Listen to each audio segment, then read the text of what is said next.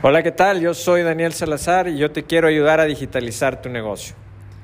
En este podcast vemos desde cómo poner tu negocio en línea, cómo vender en línea, hasta qué herramientas puedes utilizar para mejorar tu productividad e incluso veremos algunas estrategias que hemos aprendido a lo largo de este tiempo. Bienvenidos.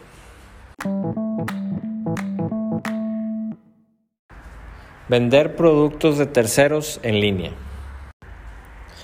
Cuando vas a vender productos de terceros, tienes que tener algunas cosas en consideración.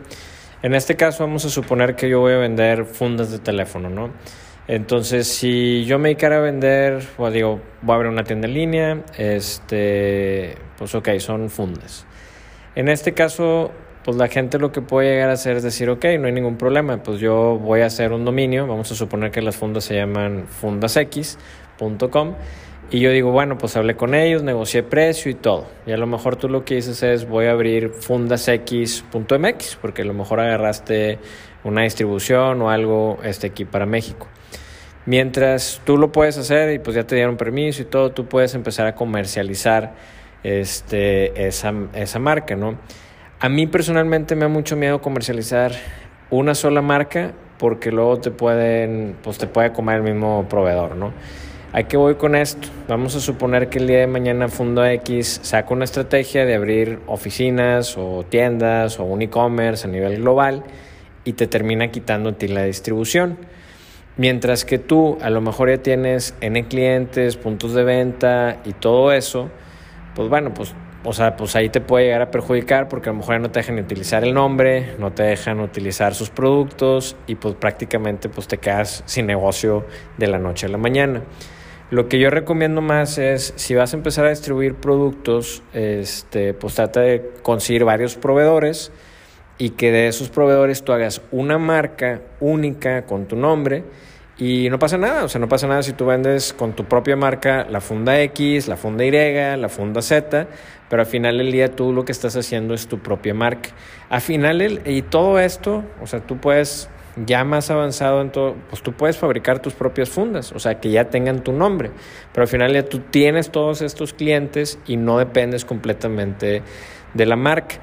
Hay veces que, pues bueno, pues hay gente que dice, no, pues no hay ningún problema y se aventuran mucho en este sentido, ¿no?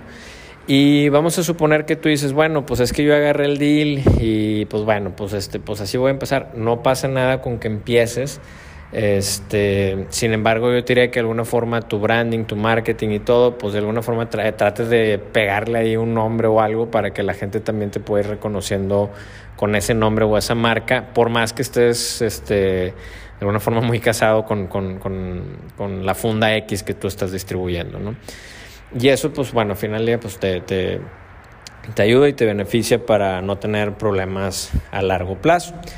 Y cuando vas a vender productos de una sola marca, pues igual yo lo que recomiendo antes de empezar una tienda en línea y buscar un dominio que sea fundax.mx o algo así, lo puedes hacer, pero yo te recomiendo más que empieces a vender, por ejemplo, en Mercado Libre, en Amazon, o sea, que tú distribuyas esos productos que la gente al final del día está buscando la marca. Y pues bueno, ya estas plataformas pues te pueden ayudar a tener toda esa exposición y pues bruto, ¿no? Pues tú le puedes sacar ahí tus porcentajes, comisiones y todo. Y pues ya si tú dices, oye, yo quiero hacer una tienda, pues bueno, pues ya tú puedes ver ahí cuál es pues puedes analizar pues qué tanto te conviene. Pero bueno, nada más mucho cuidado con esto. Yo lo he visto una y otra vez. Por ejemplo, ahí me ha tocado ver los dos lados de la moneda. Me ha tocado ver clientes que distribuyen una sola marca y eventualmente, o sea, a lo largo de mucho tiempo, les terminan quitando, a lo mejor no les quitan la marca como tal, pero les quitan ciertos licenciamientos o les quitan, licencias, les quitan a lo mejor pues presupuestos, o sea, les bajan las comisiones. Entonces, pues ahí se ven perjudicados en ese sentido. Y hay gente clientes que conozco que distribuyen, que pues sí, ellos se encargan de fabricar, tienen distribuidores. Cuando ellos abren su e-commerce, es muy tentador para ellos bajar sus precios, pero pues también porque dicen, oye, pues quiero empezar a vender más y yo sé que puedo bajar precios para hacerlo más tentador para los clientes y vender más y todo, pero pues al final del día te echas toda tu línea de distribución que ya tienes con tus distribuidores, ¿no? Entonces, como me ha tocado ver esas dos opciones, por eso a mí no me gusta mucho depender, o sea, que un negocio dependa de un solo distribuidor. Yo lo que digo es, haz marca, haz tu propia marca para empezar a distribuir tus productos en línea. Es lo mejor que puedes hacer en ese sentido. Y hasta aquí llegamos en este episodio. Para cualquier duda o pregunta me puedes escribir. Búscame en cualquier red social como Daniel Salare. Muchas gracias por tu tiempo y nos estamos escuchando.